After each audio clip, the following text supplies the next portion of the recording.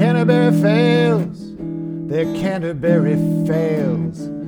Probably never read them, the Canterbury Fails. Might be moralistic or boring, might be rhetorically soaring. They're Canterbury Fails. Yeah. Hey everybody, whoa. Welcome to the Canterbury Fails. I am David Coley. I'm Matt Hussey. And I don't know what episode this is. 9, 10, 8, something? What is it? I don't know. All right, we're not on it, but it is a Middle English poem this week. It is. Yep. So the ball was in my court, and I produced the Descriving of Manus Membris. The describing of man's members. I was hoping, when I saw the title, that this might be a little bit like a talk of 10 wives on their husband's wear. Yeah. But it's not. No. It is decidedly so not. In fact, I harbor a little nugget of resentment for you. That I get the title, I'm like, oh, it'll be something funny and about phalluses. No. There is literally nothing funny about this poem, or phallic about this poem. We can talk about what this poem does, but let me try to give you a little bit of the context. Yep. And then we're going to get into the drink. And just in case you're joining us for the first time, this is a podcast where we describe a little-known, underappreciated, or appropriately appreciated, yet underloved Middle English poem or Old English poem. Yep. And then we match it with a cocktail, and we rate both at the end. So I'm going to get started. After a robust, intellectually scintillating Fulsome, conversation. I believe is the word that you're looking for. Like light is thrown, shed. It is shed. It is there. Yeah. So new light on a descriving of Manus Membris. The great thing about the Canterbury Fails is like we could pretty much say anything about the text that we bring onto this show, and it is shedding light because no one has looked at them for 20 plus years. I'm worried about this one. It's a little bit borderline. We'll talk about that as well. But the Descriving of Manus Membris is a 19-stanza poem. Each stanza is 8 lines with a revolutionary rhyme scheme of A, B, A, B, A, B, A, B. And each of those stanzas barely holds on to a dreadfully uneven iambic tetrameter. This poem is in Oxford Bodleian manuscript Digby 102. And that is a significant manuscript. There are 2 modern editions. Aren't there a lot of lyrics in it? There's a lot of lyrics, and this is one of them. It's gonna take a lot of lyrics. Sorry. Was that George Harrison? I think it's a Neil Young song. Oh, I was thinking it was going to take a whole lot of time. Precious time. Going to take plenty of time. Isn't that a Wilbury song? No, that's George. It's George on his own. Okay, sorry. So there are 2 modern editions of these. The most recent of them, the one that is now the sort of industry standard, is Helen Barr's The Digby Poems, which she published in 2010. Ooh, recent. Before that, it was the 1904 EETS edition by J. Kale. That's the one we're using. It's not Furnival? It's not Furnival. It's later. God, it's later. It's EETS OS 124. That's how exciting this poem is. So I said that this is a borderline fail, and the reason it's a borderline fail is that there have only been 2 articles that really deal with it at length over the past 20 years. Matthew Giancarlo's Troubling the New Constitutionalism, Politics, Penitence, and a Dilemma of Dread in the Digby Poems.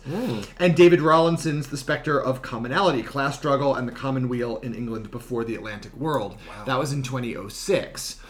There have, however, been studies on the Digby Poems as a whole. Oh, and this kind of gets mentioned here and there. Yeah, but that doesn't count. There are Digby poems that get a lot of attention. Yeah. Love, God, and Dread, Truth, Rest, and Peace, God Keep Our King and Save the Croon, The Complaint of Man's Flesh Against Christ. What about a remembrance of 42 Follies? Not as much. That's probably my next one. But, there are these poems that get attention, but the Descriving of Manus Membris, for reasons that we can talk about, does not get a whole lot of love. This is why it is a fail, because it is, who am I to besmirch the lovely art that David brings to the table here? But it is such a just wallpaper poem. It is a wallpaper poem. It's just like standardized, it just doesn't do anything interesting. No. Except for its premise, which we'll talk about. But that premise is run of the mill. Poetically, just as by the numbers as possible. Yeah. A-B, A-B. Yeah, A-B. by those two. A-B. So there are two contexts that I think might be interesting in informing our discussion. I'm going to try to lay those out really quickly, and then we can get to your drink, which I am quite excited about. Oh yeah, I got to find my notes on my drink. Yeah. Go. So the first context is from the manuscript itself. So Digby 102 is one of the collection of about 250 manuscripts that was bequeathed in the mid-17th century to Oxford's Bodleian Library by Kenelm Digby, scientist, natural philosopher, diplomat, antiquarian, intellectual, courtier, on-again, off-again Catholic, erstwhile privateer, waxmonger, and glass manufacturer. And an interesting fact that I have learned about Kenelm Digby is he is considered the father, and this is important for the Canterbury Fails, the father of the modern wine bottle. Shut the front door! He invented a shape and colored the glass in ways to protect the wine. Oh my God. And so he is considered the inventor of the modern wine bottle. This particular manuscript is from the 15th century, but the Digby collection has manuscripts, the earliest are from the 9th century, there's one from the 9th century at any rate, and they go up to the 16th. So it's this really important collection of manuscripts up there with Cotton and Harley for preserving the sort of textual heritage of the English Middle Ages and the European Middle Ages. It's an important group of manuscripts. Yeah, for sure. This one contains a complete sea text of Langland's Piers Plowman, almost complete. This manuscript? Digby 102. Big. Is a sea text of Piers Plowman for the first 97 folios. Then it has the so-called Digby poems, of which today's Fail is one. There are 24 of those. Yep. It has Richard Maidstone's paraphrase of the penitential psalms, and then the disputation between body and soul. Simon Horben argues that the scribe of the Disney manuscript. Yeah. Yep, it's the Digby manuscript is a clerk working for the London Brewers Guild in the 15th century. Oh, and he's made really interesting arguments about what that says about the sea text of Langland. I mean, you can sort of see how you would connect. I would have changed my drink if I knew it was the Brewers Guild. Well, alas, you didn't. And so, more proximate to our Fail, Helen Barr, in her edition, argues that all 24 of these lyrics are probably the work of a single Benedictine monk. She makes a historicist argument about this. So this is authorship rather than scribal identity. She makes a historicist argument about this, and she suggests as well that this can probably be dated toward the first decade or two of the 15th century, because she finds these poems to be implicitly supportive of Lancastrian claims to kingship. As regular listeners of the Fails will know, there is something of a cataclysm in 1399. At least it's a cataclysm if you're Richard II. It's a cataclysm if you're a regular listener. Well, the cataclysms are as cataclysms are. But Richard II was deposed in 1399, and his successor, his usurper, was Henry Lancaster, who would become Henry IV when he takes the throne. But Henry IV labored under the taint of being a usurper for his entire kingship, and really until Henry V's sort of dazzling military victories in 1415 or so, the Lancastrian kingship was tainted with the fact that it was not a legitimate line. Once Henry became massively popular, Henry V became massively popular, then that sort of faded away, but he came back in a vengeance with Henry's premature death and Henry VI's ascension to the throne as a child king. So it was not a long-lived or happy dynasty, but one of the things that they did was that they really sort of, and Paul Strom writes about this quite brilliantly, is that they really sort of created a kind of machine of propaganda to besmirch and to denigrate the previous line, the Angevin line, and to talk about the sort of abuses that Richard II sort of participated in on the throne. Richard wasn't a great king. He wasn't a great king, but what's interesting is it's very, very difficult now to separate Lancastrian propaganda from history, right? Because so many of the chronicles that we look to for history are Lancastrian partisans, and so you have this really interesting issue where how can you separate the sort of the real history? I mean, and if you could see me, I'm putting that in scare quotes, like the real history from the propaganda. And at this point, it's very, very difficult to do. And Shakespeare certainly doesn't help matters. No. And so, in any way. So this is what we've got. So I think there's a really interesting sort of political story that surrounds these poems, and there are ways in which these poems align with the aims of the first Lancastrian kings to erase that taint of usurpation. maybe talk about how this one might do that. I think we can. I think we can. So let's just hold that in mind. So that's my first context. My second context is something we've also talked about in the Canterbury Fails, which is allegory, right? This poem is very clearly an allegory. This is a literary structure where the meaning of the work is generated by the relative correspondence of characters, events, and locations to specific ideas or concepts. And this is a major form in the Middle Ages. It is arguably the medieval form par excellence, particularly in the later Middle Ages. In continental literature, the sort of go-to example is a 13th century secular allegory, The Romance of the Rose, which was started by Guillaume de Lory and brilliantly continued by Jean de Meun. But this is obviously, part and parcel of biblical exegesis as well. Allegory is this incredibly flexible form in the Middle Ages. And in England, we get in the later Middle Ages, we get massive allegorical texts like Langland's Piers Plowman, which is in this volume, right, in Digby 102. There is a C text of Piers Plowman here. Maidstone is an allegorist as well, and he's bound in this volume. We get more implicit allegories like Pearl, which is allegorical, but it also has elements of other forms, elegy, remembrance, and so forth.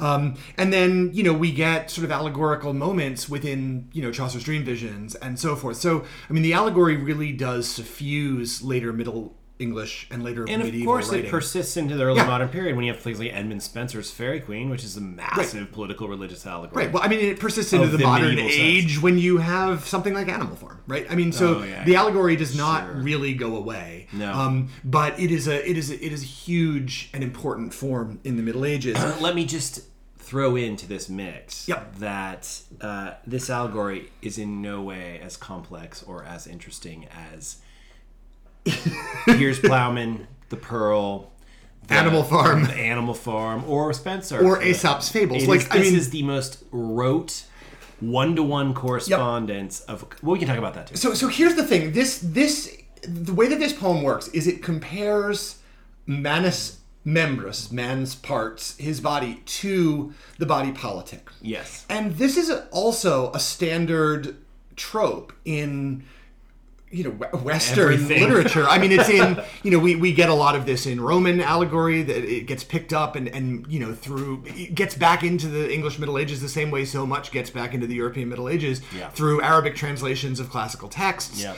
It gets picked up and developed. And so the idea with the body politic is that the sort of the civicus, the polis, is the re publica itself conceived of as a body. Right. The king is invariably the head of that body. The knights are the arms. Invariably the arms. And then, so forth. And it goes on. Now, sometimes in better executed versions than this one, that can be clever and interesting and funny. Somebody always has to be its anus. Somebody has to be its genitals.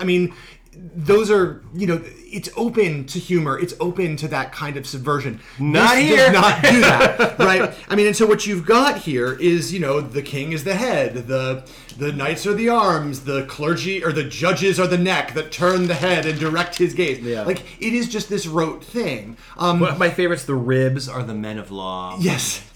And of course, the thighs are artisans and merchants. The calves are artisans, the thighs are merchants, the feet invariably plowmen, and then there are servants' toes, or toes that are servants. Yeah. The only thing that I think is interesting here, and we should definitely drink to this in a minute, so I'm going to finish up my sort of little... I was going to say, my little rap taking away thing. My deal here. But the only thing that I think is interesting about this is that I think the direction of allegorization in this poem is reversed. This poem starts out, the head, I liken to a king. Sure. The head, I liken to a king. But the standard way that this poem is written is that the king is like the head of the body politic. Right? So this is not a description of the body politic as manus membras. It's a description of manus membras as the body politic. As a politic. And that strikes me as slightly weird. That's cool. Let's talk about that. We can talk about that, but let's get just a little bit tight first. Okay, well, today's drink took some working, and I worked. I labored like the toes on the body politic. So this cocktail is fitting for two reasons. 1, it's called the body politic. Is it really? So there we go. And 2, it has 7 ingredients. Whoa. And listener, let me just read you the first stanza of this masterwork. Before you read this, I should apologize. I just gave my dog his ball because he has been whining because I put it up somewhere that he couldn't reach. So if there is that sound of a bike tire inflating, that is our third podcaster. That is Appa. Oh my God, he's so into it. All right. Whereof is mad all mankind, of 7 things, and it be sought. Earth and water, fear and wind, thereof is the body rocked.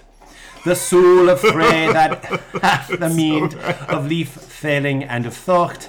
The soul fro the body unbend when on of these lacketh aught. All right, so the body's made of 7 things. Those 7 things are earth, fire, wind, and water.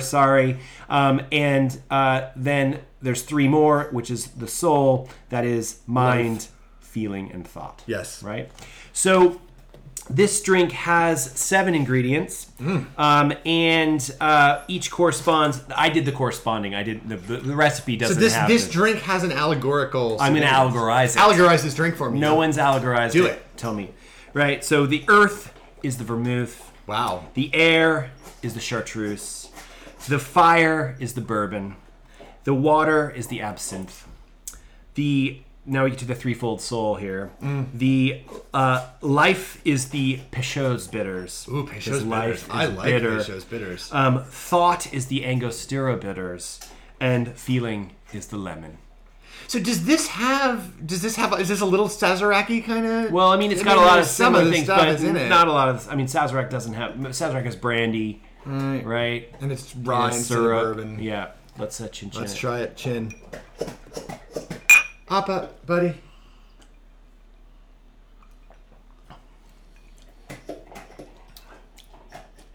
That's actually very good. Yeah, it's pretty good, right? Yeah, I like that a lot. That's great. Oh yeah. Yeah. I can get to that. Give one to my dog, and maybe he'll settle down. Do you want a body politic? Anyway, so I like that. the descriving of Manus That Membris. is not weak. Well, I mean, I told you what's in it. It's overproof bourbon. It's overproof bourbon. I mean, it's, What bourbon did you use? I used Booker's. Oh, did you? Yeah, I had a little Booker's left, so I threw the Booker's down. That's all right, good. So here we go. Okay, so tell me about this reversal. What does this reversal imply? I mean, Well, I don't know. That's why I'm throwing it out there because on the one hand, you're exactly right. What you were saying about this poem about it being like completely run of the mill is. I mean, listener, it goes like the head. I mean, we already did this, but it's the head is the king. The hevne ilikne to a king. Yeah. Now likne manus breast to priesthood. Ilikne the neck, much of micht, that body and head together knicked to a justice. Right, like it is really, really, really exactly what you'd think. It is. The hands are the squires. The arms are the ribs knights. are the men of law. The legs are the artisans. The feet are the plowmen.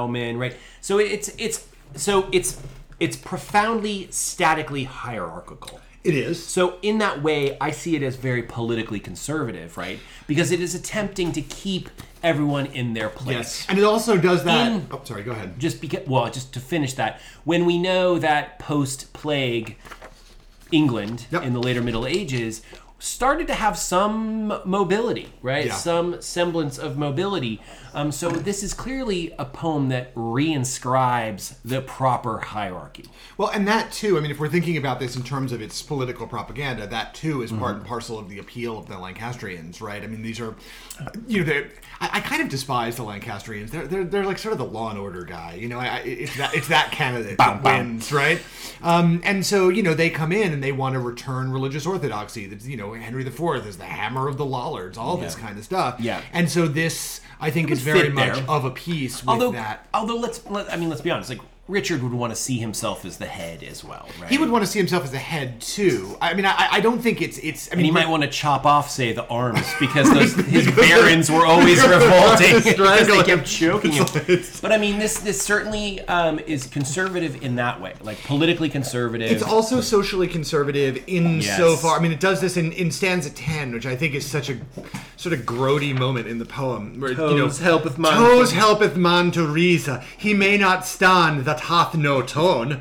Let lep ne renne ne reen ne Caesar rustle ne facht ne put to the stone. If servant the master refused, the servant leeing son were gone. And mistress, look, they been wees, without a servant leave not alone. Right. So it does this, I mean, it makes this kind of ham-fisted gesture. Good Lord. Toward, I'm so sorry. Don't worry. It's an expected ambiance of our podcast. That the dog has that squeaky ball. Buddy, I mean, I try to give him other things, but they click, they squeak.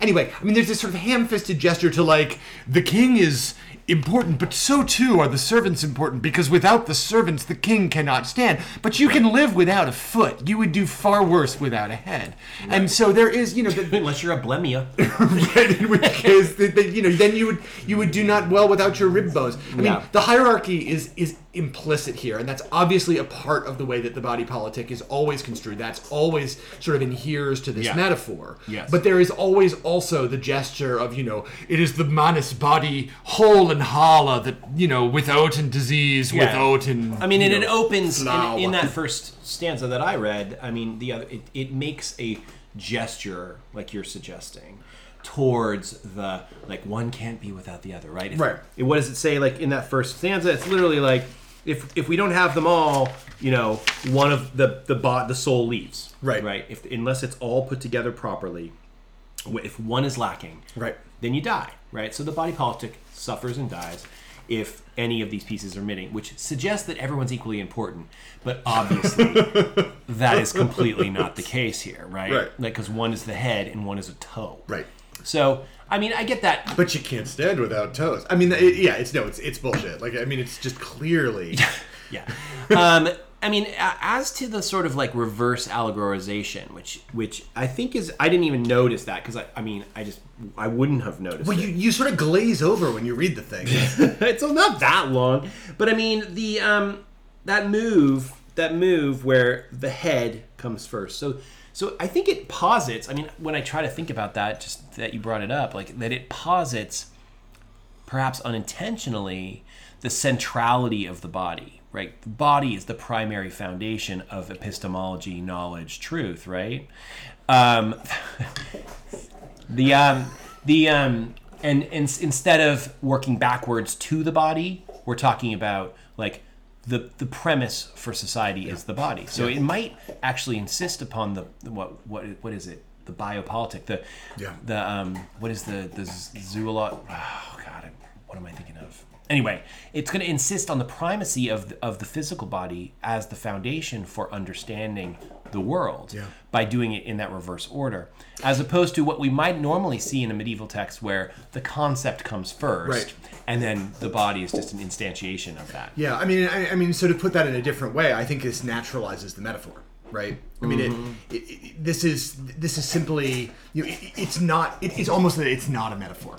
Right. That this is actually the way that our bodies are constructed, that we ourselves are constructed in ways that comport with this understanding of the political world, right? The structure that follows it. Right. So, right.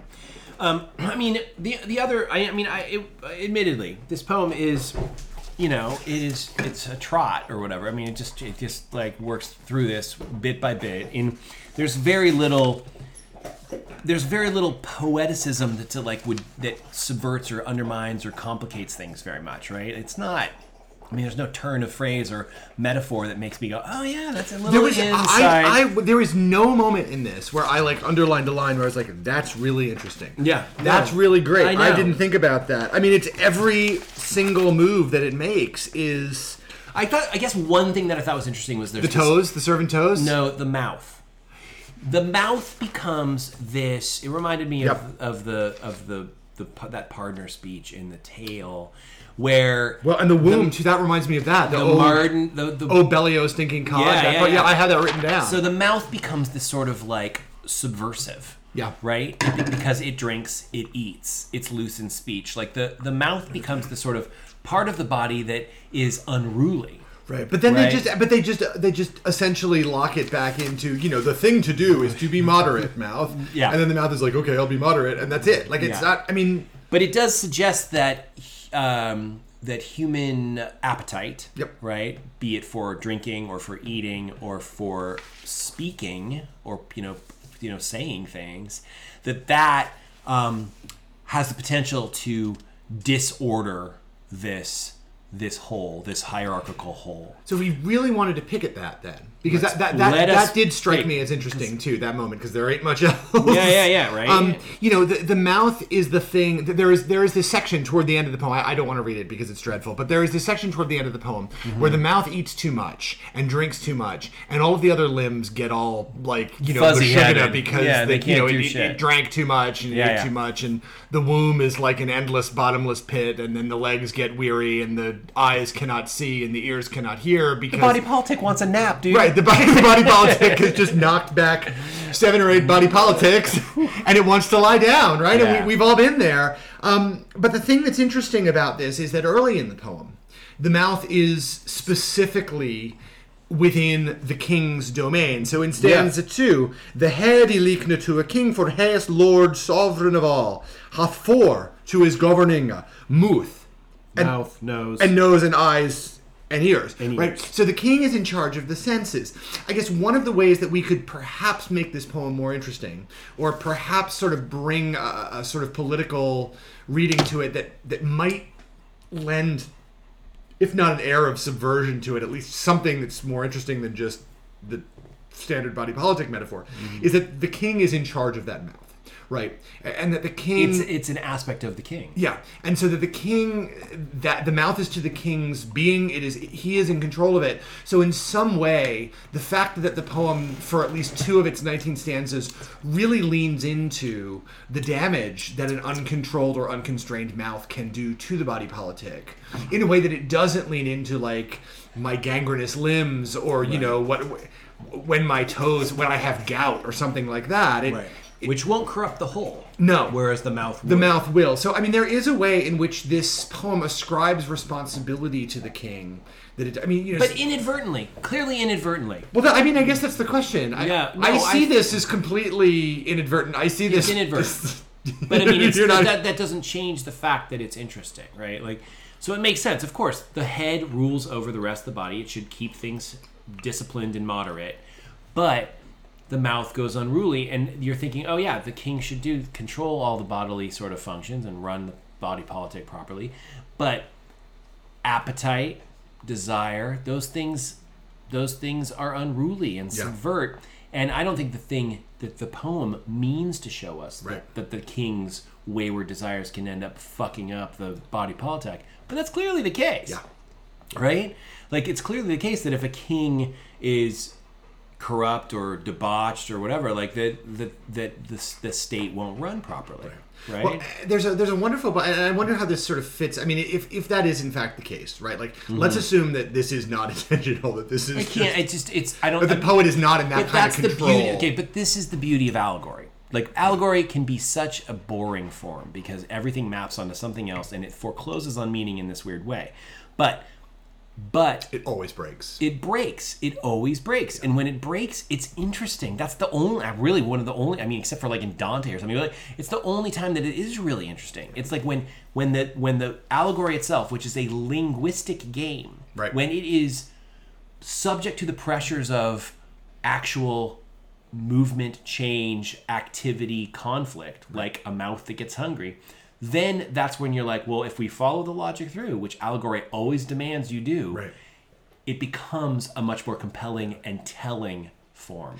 And so, there are allegorists, Langland obviously paramount among them, but who purposely break their exactly, right? But you're saying that this is not an allegorist. It's the slippage. It's the slippage that makes it beautiful. Yeah. It makes it interesting. So, like, I think of, like, you're absolutely right. Langland says he knows that. Right. He knows that in advance.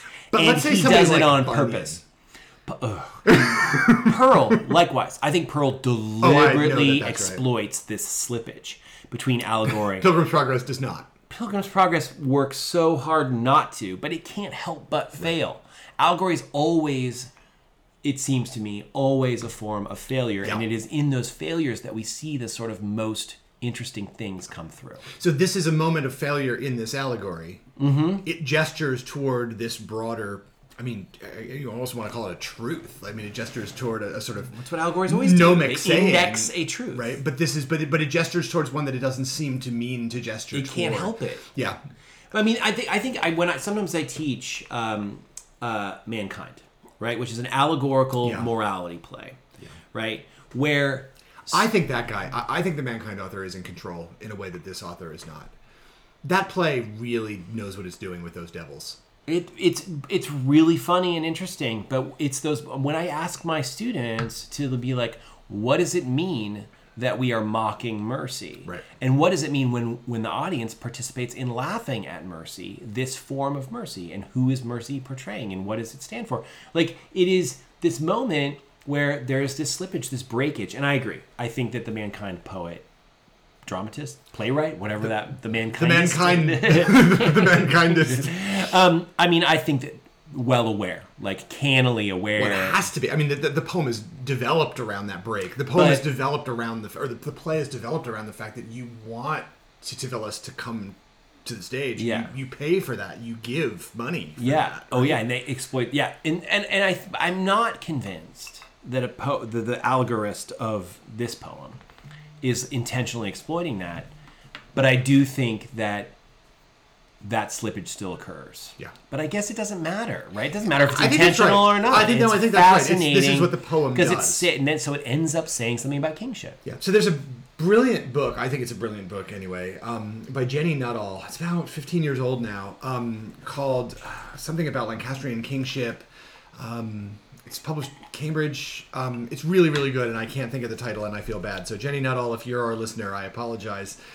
She'll let us know. She'll write in. She should do. But she makes a case using the political philosophy of Pocock that the way that the Lancastrian deposition worked and then played out was that the things that the Lancastrian propagandists used to criticize the Ricardian regime became standards to which they themselves were forced to be held. They couldn't That too avoid is a them. kind of slippage, It right? is, I mean, that's a slippage. that's what the CIA would call blowback, right? Yeah. I mean, there's this sort of moment like where you depose Noriega and then all hell breaks loose because what's waiting is worse. I mean, it's that kind of moment.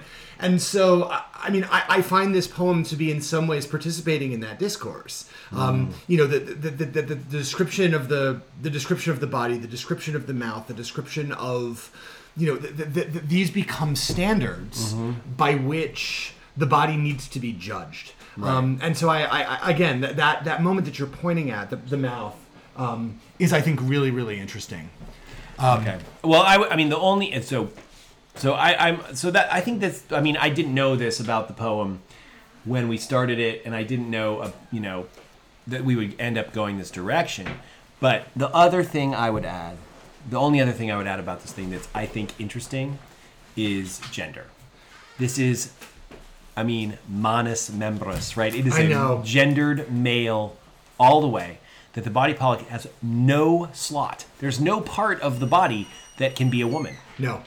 It is the weirdest thing that there's this gap, aporia. There's a blind spot to bring in some early French feminism. There is a blind spot, right? That this poem just doesn't even think to acknowledge. Yeah. Like, so I don't know. What do you make of this gender, of the completely gendered nature of the body politic? Like that it's both gendered and also genderless. Yeah. I mean, I don't. On the one hand, it is. Does it just reaffirm that our notions of like the way political power was meted out in the Middle Ages? It's a patriarchy. I mean, I think on the one hand it does. I think on the one hand it absolutely just lets that happen. I mean, and I think it reaffirms it a little bit like the broken allegory. It's not like Langland, the kind of willful reaffirmation. I think it's just absolutely swimming in that water, and it doesn't recognize that it's even doing that kind of work. So, I mean, I do think it's unconscious, but again, as you pointed out about the allegory itself, that doesn't really matter. The poem is the thing, and the poem is what's making this happen. And so I think, it erases fully half of the population in this body. And there are aspects. Sorry, not to drive this home, but like no. I just drive it home, man. Aspects of the population, people in the population who were doing the very things that this poem talks about. Women were artisans, women were merchants, women were doing this work. Interestingly enough, scribally, women were brewers.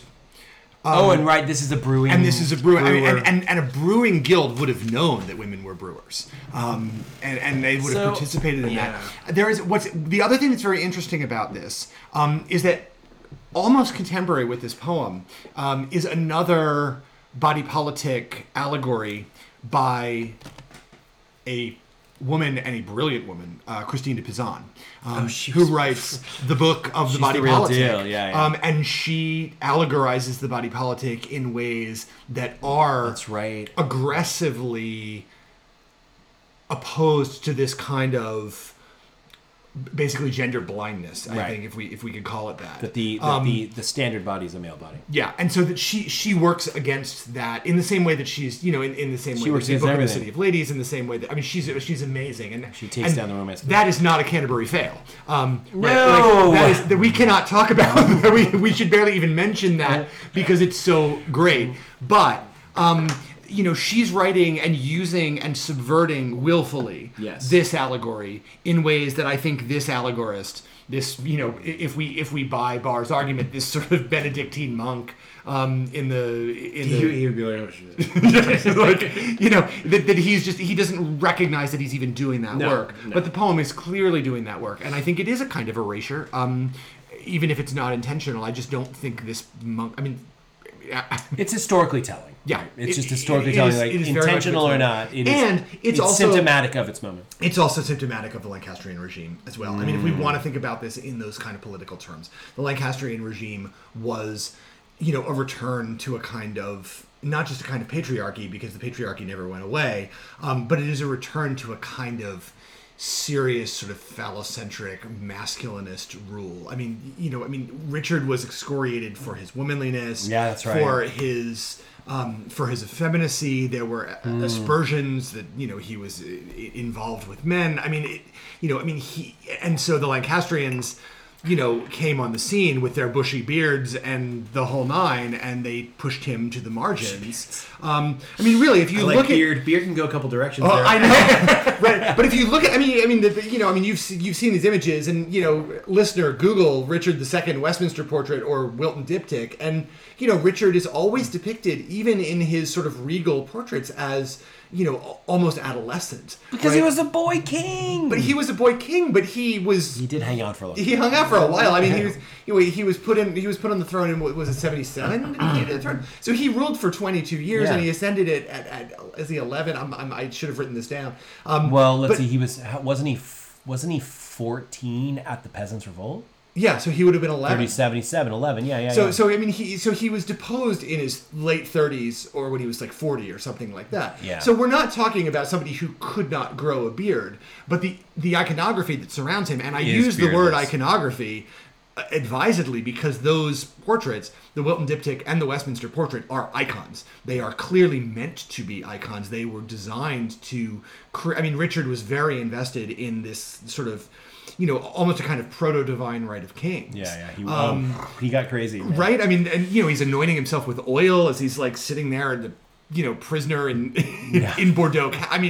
Or in where was he? Pontefract. He obviously wanted to create to fashion himself in these kind of divine terms. But the iconography he's always beardless, he's always smooth-faced, he's womanly, he's beautiful. And when you look at images of Henry, and you look at images of Henry IV, especially, the masculinist sort of aspect of it is there. So I do wonder if that's, again, a part of this. But, only in the most sort of like Again, like you said, fish in the water. If the poem does it, the poem is a part of that environment. Yeah. But I don't feel like this is an allegorist that's in control of that kind of aspect of his craft. So. No, I think he's just expressing what's the case. So I think it's time to rate. All right, so we have 1 to 7 members. I get to choose the scale. Oh, wait, you get that's to right. Step right back Sorry, there. man. I'm going to choose between 1 and 7 parts of man as a different from Coley, who's talking about members. I'm talking about the 7 aspects of man. So it's the scale from 1 to 7 for this poem. Mm-hmm. I'm going to give it a 2, and only a 2 because I was going to come in with a 1, but the way that it slippages with allegory that came up in this conversation sort of made it more interesting to me, and so I'm going to give it a 2. I will join you in that too. I think that's a very appropriate rating for this poem. It is, again, one of the things that we often talk about here and that I like to talk about because I imagine that at least one of our listener is actually, teaching and thinking about what, could I use this in the classroom? Is this a teachable text?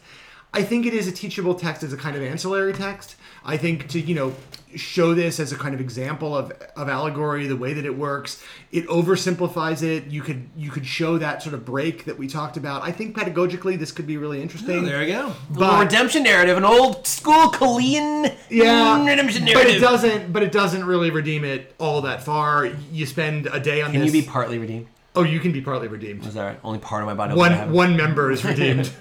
My nose. You can choose your servant's toes. I get to rank the cocktail now. No, I get to rank the cocktail, shit, this is without a doubt a 7-member cocktail or 7-part of mankind cocktail. This was delicious. I was enthused when you started telling me what was in it. I didn't know. You can mess those proportions up, but you did not. The lemon zest really does a nice job with the sort of nose. It's on the glass.